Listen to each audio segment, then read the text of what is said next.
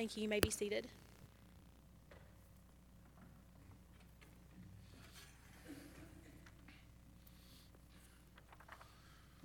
You'll see in your order of worship, we're going to be in Luke chapter 2, but we're also going to read a little bit, as I mentioned earlier, we're going to read a little bit from Luke chapter 1 first.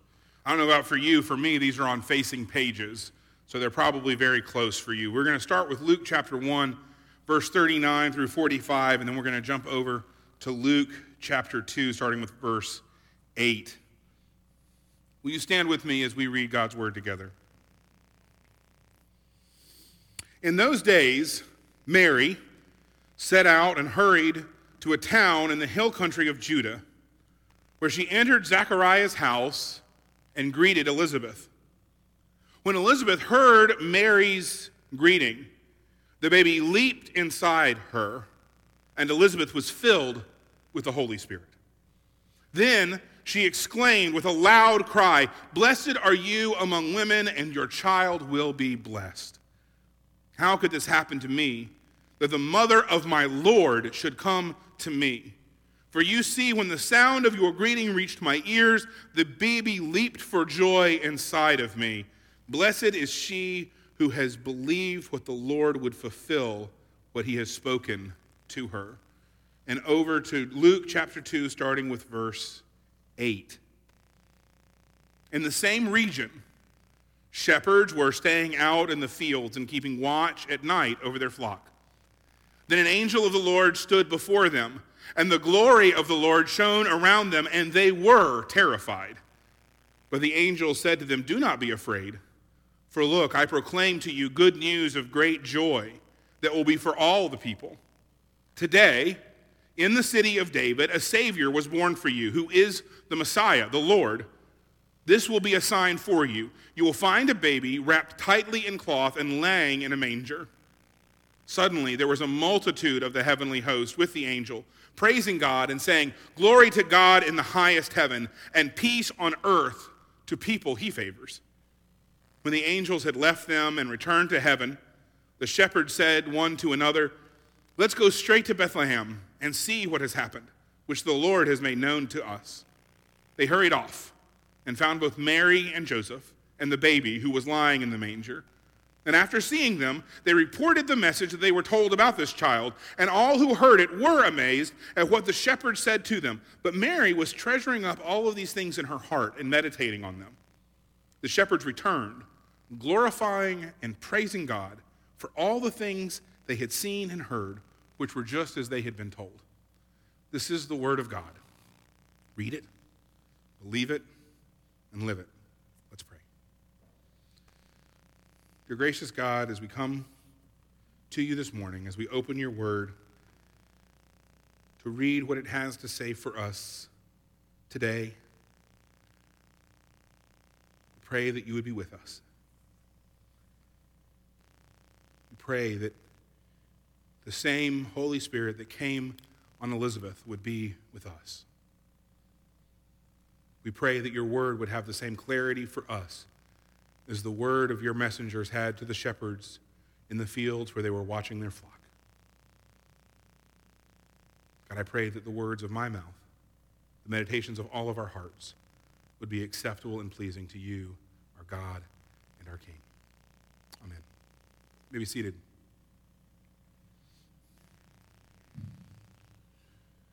We are in this season of Advent, the season of preparation. Our sermon series is, as you can see behind me, entitled, "Behold, a Savior is Born." It is this time of year when our hearts and our minds begin to shift toward Christmas Day. We're leaving right after church. We're headed up to Williamsburg. Well, we'll meet Audrey's family, and we will have the Beiser family Christmas this week, because with me in the pulpit and with Dave in the pulpit, getting together at Christmas just doesn't work. And so we get together early. You know, we're thinking about, we're looking toward, we're anticipating Christmas. We're anticipating the arrival of our Savior. Whether we are anticipating celebrating his first arrival that happened 2,000 years ago, or whether we are anticipating his second arrival that will happen at some date in the future, this anticipation will often fill us with joy. Last week, we talked about hope. And the hope that fills our heart when we think about the fulfillment of God's words to the prophet Isaiah. Words that we read last week, some more words from Isaiah that we read together today. In Isaiah, right, it's written that God is going to give his people a sign. That God is going to give his people an anointed one, a Messiah, a Christ, who's going to come and save them. And for us, the wonderful news is that those signs have already come. That they have been fulfilled. And we celebrate that fulfillment every year at Christmas. That we are able to celebrate the arrival of Emmanuel, of God with us. But not only should Christ's arrival give us hope, not only did the people in Isaiah's time have hope of the arrival of the Messiah, the arrival and the fulfillment of that hope continues to give us hope. But it also should bring us joy.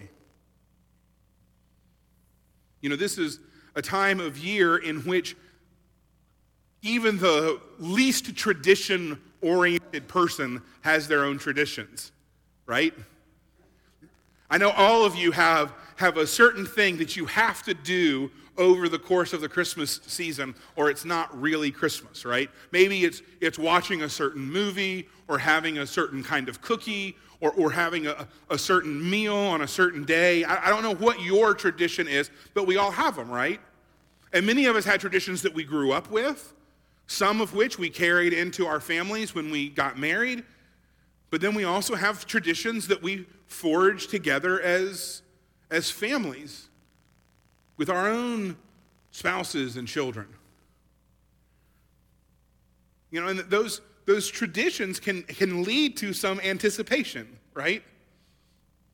Like, I know when the Christmas tree comes down out of the attic, I'm getting Chinese food. And a Muppet Christmas Carol. At least for the first time.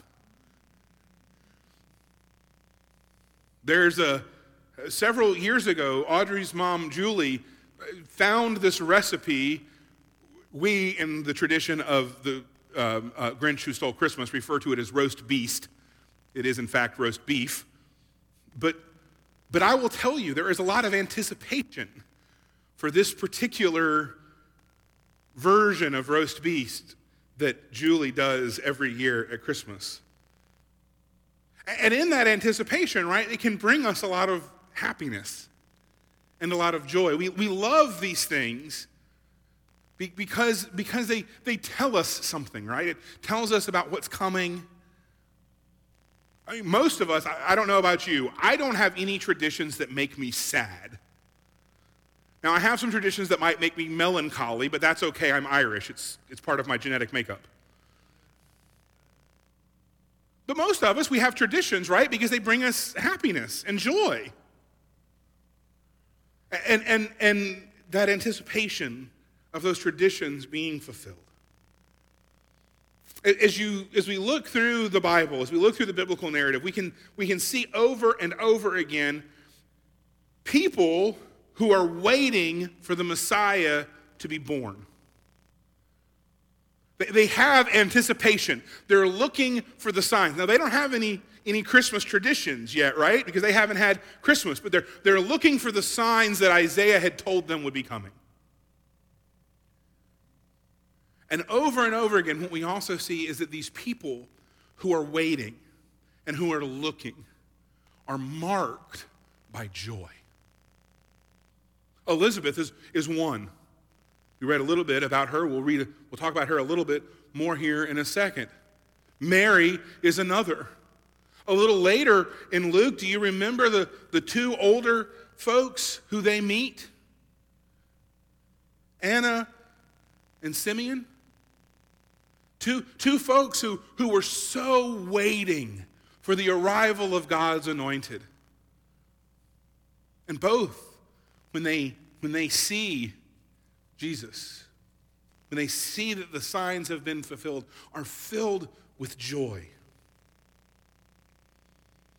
You know, you would think that they'd be filled with despair, right? They've been waiting hundreds of years for the fulfillment of these prophecies. Hundreds of years waiting in anticipation. Generations waiting. But they're not filled with despair or with melancholy, but with joy. Because they knew what the arrival of Jesus would mean, not only for them, but for the whole world. This brings us to our first point, that joy can be found in what will be and not just in what is. Joy can be found in what will be, not just what is. I think it's easy for us to have joy in what is, right? When something is in front of us, it gives us joy. If we were all sitting here this morning and UGA had won that game last night and beat Bama and sent them to their place, we would all have a great deal of joy, wouldn't we? That's not what is. If you ever want to see joy at what is, go online and look for videos of kids opening presents on Christmas. And you see a joy in what is. I think we get that. I think we experience that pretty regularly. We understand joy in what is. But I think for a lot of us, we have a hard time finding joy in what will be.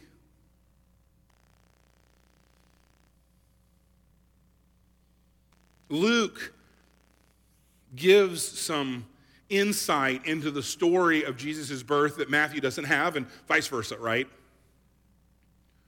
And it's in Luke that we get the story of Elizabeth and Zechariah and the birth of John the Baptist. It's in Luke where we find out that the birth of John the Baptist was just as miraculous, although not in the same way,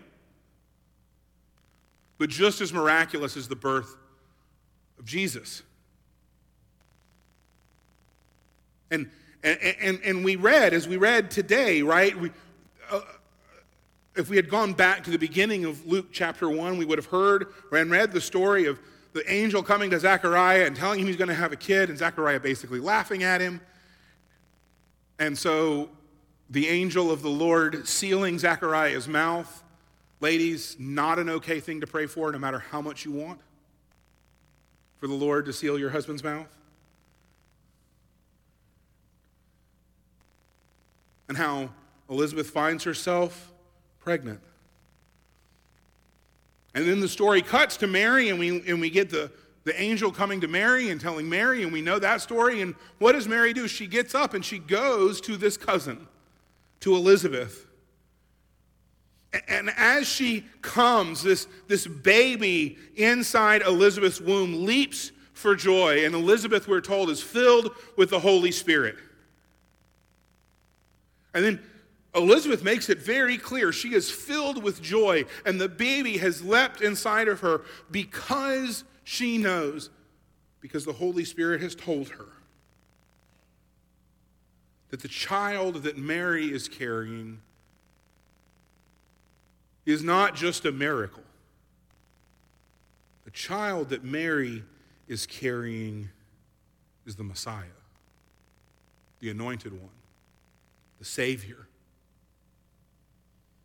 Just being in the presence of the prenatal Jesus had such a powerful effect on everyone that we're told that the glory of the Lord was present. Talk about pregnancy glow. And so Elizabeth praises Mary for her belief in God and her willingness to submit to the plan that God would be born into the world through her womb.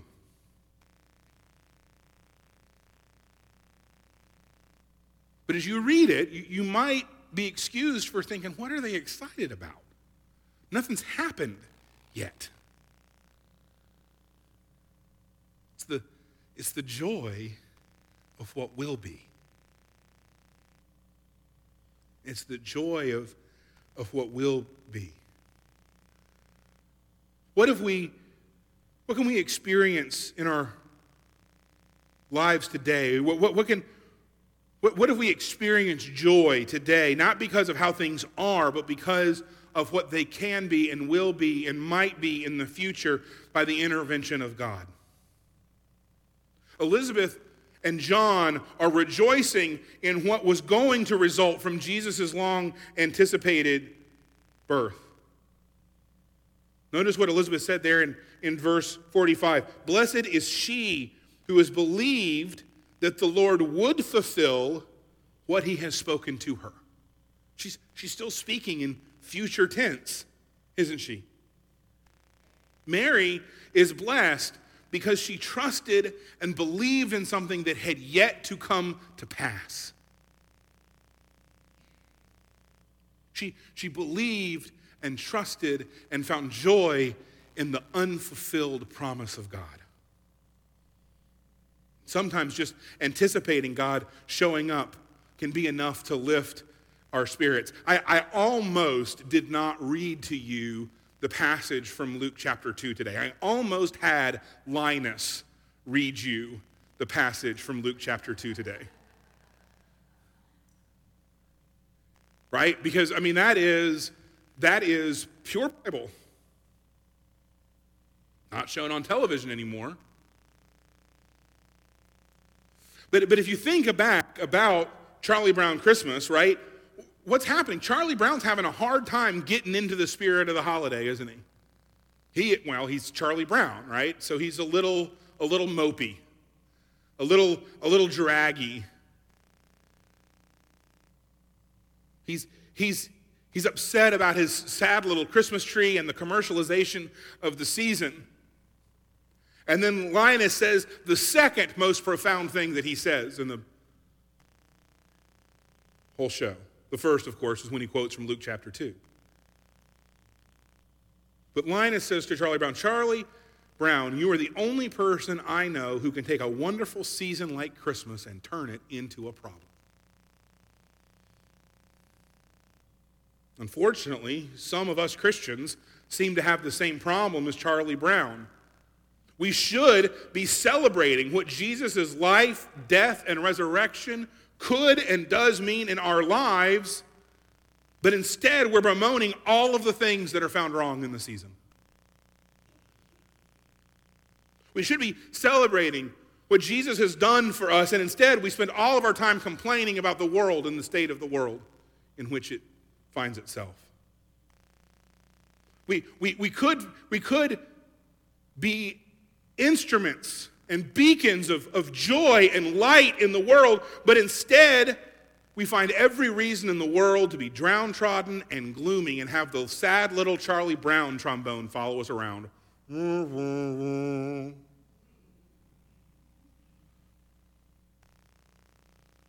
Brothers and sisters, what would it look like if we found joy in the gift of God's presence in Emmanuel, in Jesus? Maybe you're waiting for God to do something in your life. Maybe you're anticipating the answer to a sorrowful prayer. But here's the answer. Here's the truth. God is not done yet. He's not done with you. He's not done with me. He's not done with this church. He's not done with this community. He's not done with this world yet. Because if he was done, we'd all be hearing trumpets. I don't know about you. I haven't heard any trumpets today.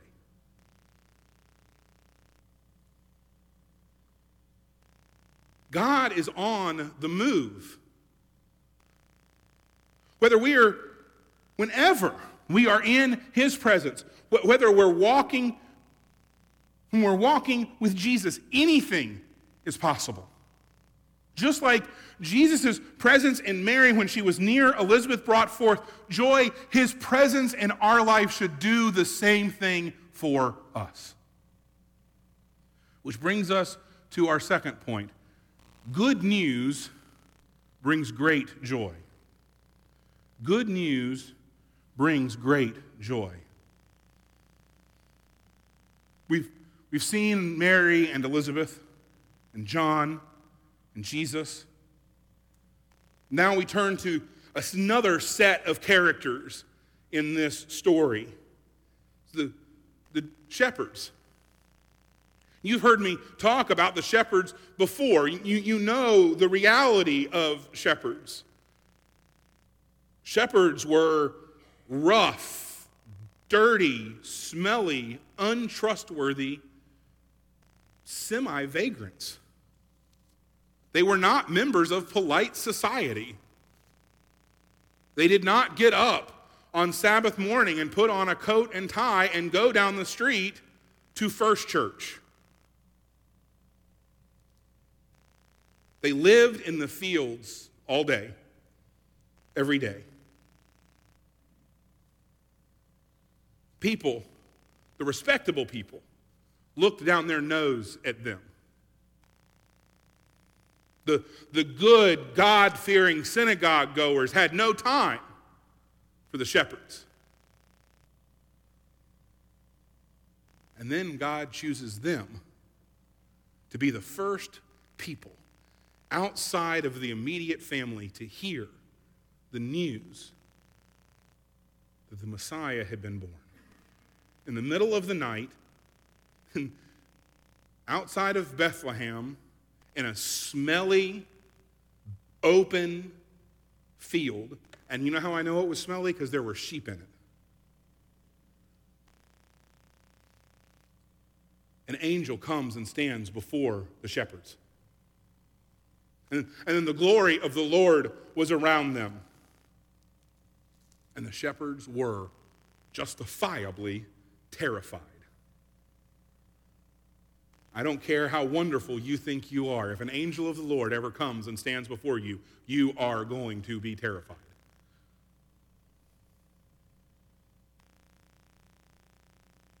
And the angel brings them this message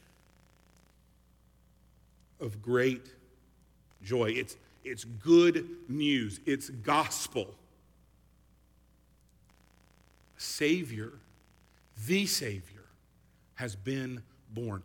All of those years of anticipation, all of those years of asking when, all of those years of not knowing when it was going to, had come to an end. The Savior was here. You know, we never find any other story in Scripture about these shepherds. They just sort of disappear after this night. But I have to wonder where they were 33 years later. Were some of these shepherds in the groups that followed Jesus in his earthly ministry, did they remember who this baby was? When Jesus came down out of Galilee and came down to Judah, did they remember? Did they know that this was the baby they had gone to see because the angel had come to them? When just a few miles away in Jerusalem, he was crucified, dead, and buried, and rose again, did they know? You know, Mark wrote that great song, Mary, Did You Know? I want to follow up. Shepherd, did you know?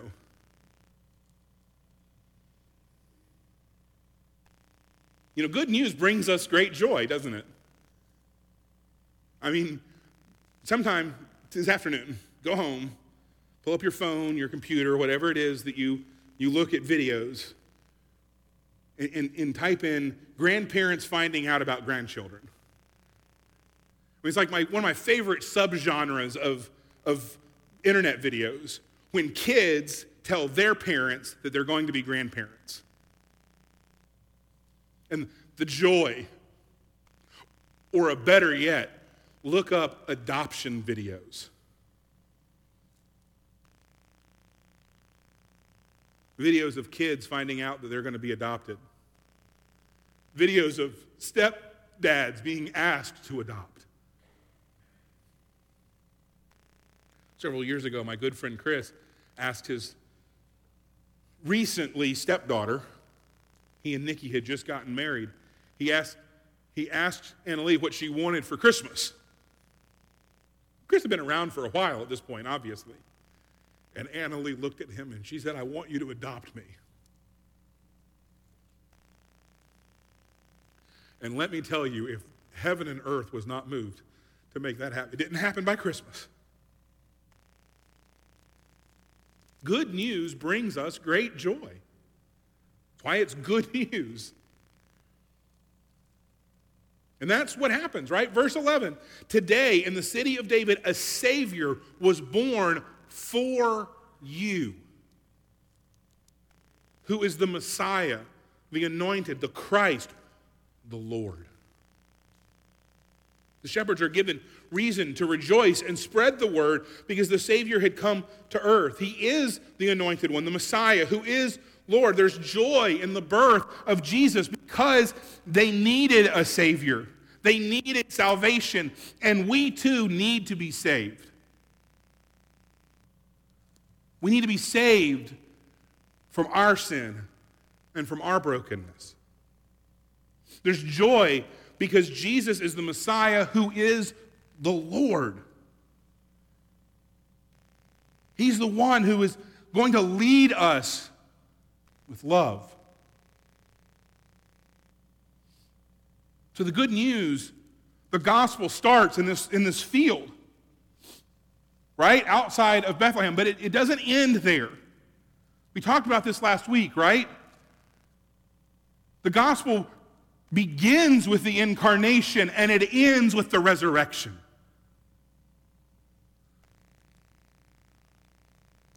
The good news is started with a Savior has been born, who is God incarnate, who is Emmanuel. And it ends with, and that self-same Savior, who has led a perfect, sinless life, is going to take on not only your sin, but all of the sins of his people. And he is going to ascend a cross of his own free will, and he is going to be tortured, and he is going to die, and he is going to be buried, and he was going to rise again. Not only so that our sins can be imputed to him, can be clothed on him, but that he can clothe us with his own righteousness. And then he's going to give us the Holy Spirit to sustain us and to enliven us and to lead us and to guide us and to be our counselor. Jesus gave us his righteousness. Jesus gave us his promise of eternal life. And he also promised to never leave or forsake us, no matter how dark the hour. This is great news. He is not just the Savior for a little group of people in the Middle East. He's a Savior for all of those who would be grafted into the tree of Jesse. It's not just good news for those shepherds. It's good news for us. And this is why we can live with hope and with joy, and we can share the good news with others, because the baby Jesus was born and it changed everything. Which leads us to the third point. There's joy on the other side. There's joy on the other side. Our celebration of Christmas time only makes sense considering that Easter is coming. The birth of Jesus that we have talked about here in chapters 1 and 2 of Luke is only the beginning of what the Savior came to do. If you've never read this before, if you've never heard this before, keep reading. Because it becomes clear that Jesus was born into the world so that one day he would die on the cross for our sins. But But even in the midst of all that is to come, the Bible tells us that Jesus still had joy. We read in Hebrews 12:2, keeping our eyes on Jesus, the pioneer and perfecter of our faith. For the joy that lay before him, he endured the cross, despising the shame, and sat down at the right hand of the throne of God. We know that Jesus suffered the cross. We know that he took on the shame and the humiliation of death. But we know that he did that because there was joy on the other side. There was joy ahead for him. What was the joy on the other side of Jesus' pain and death and suffering? What was that joy that kept him moving toward his own death?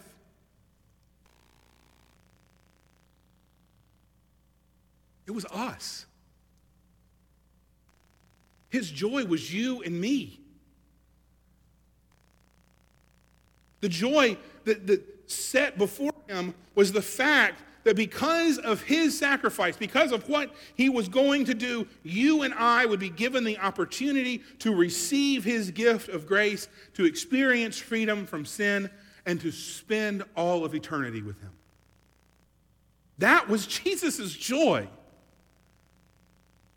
that he held on to in the midst of his suffering, in the midst of the darkest time of his life. He had joy because he anticipated not only his resurrection, but yours too.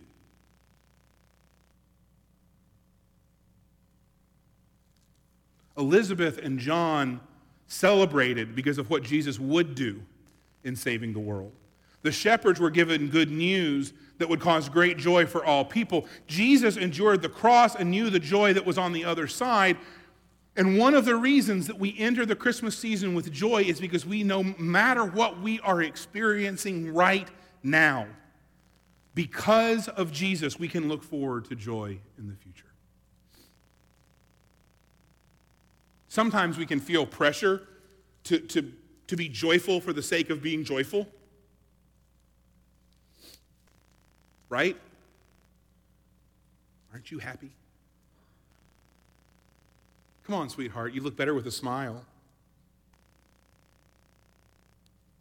The truth is, though, when Jesus was facing the cross, go back, read the prayers of Jesus in the garden. I don't think he felt joy. I don't think he felt joyful. I don't think Jesus went to the cross with a smile on his lips and a jaunty tune on his tongue. But he knew the joy that was coming. He didn't feel it in the moment, but he persevered through it because he knew the joy that was on the other side.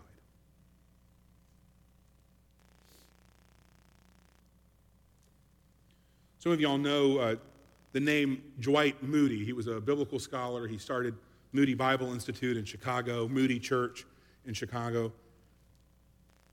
He wrote this: happiness is caused by things that happen around me.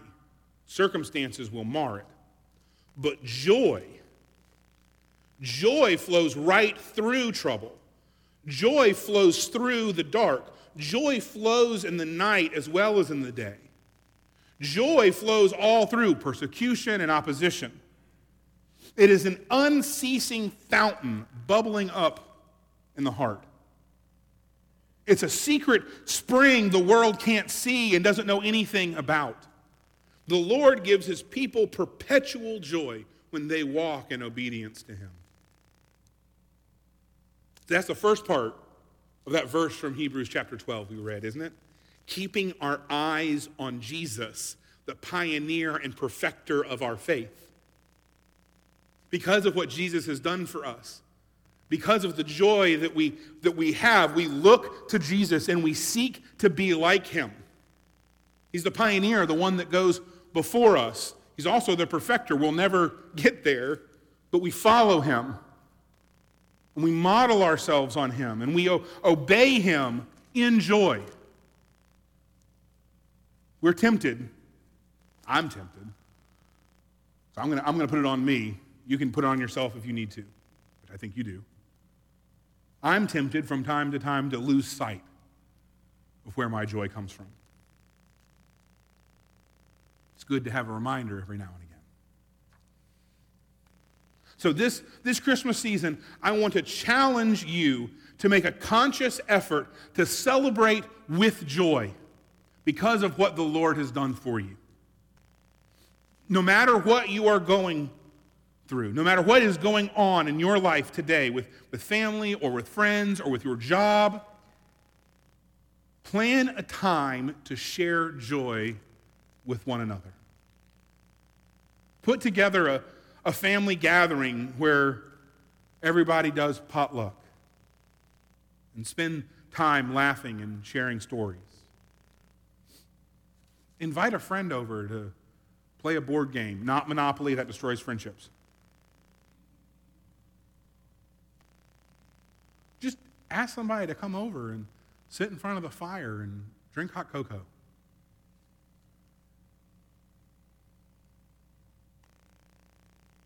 Maybe you have a neighbor down the street that needs a little joy, so you make some cookies and take them down and wish them a Merry Christmas. Maybe you share joy with somebody by letting them know where your joy comes from. That your joy comes from a full manger and an empty tomb. 'Tis the season. Let's share Jesus with each other. Let's pray. Dear gracious God, as we get ready to leave here today, I just pray that you would continue to be with us, that you would continue to enliven us and bring joy to us, that you would continue to show us who you are and what you've done for us. Amen. Our hymn of invitation this morning is going to be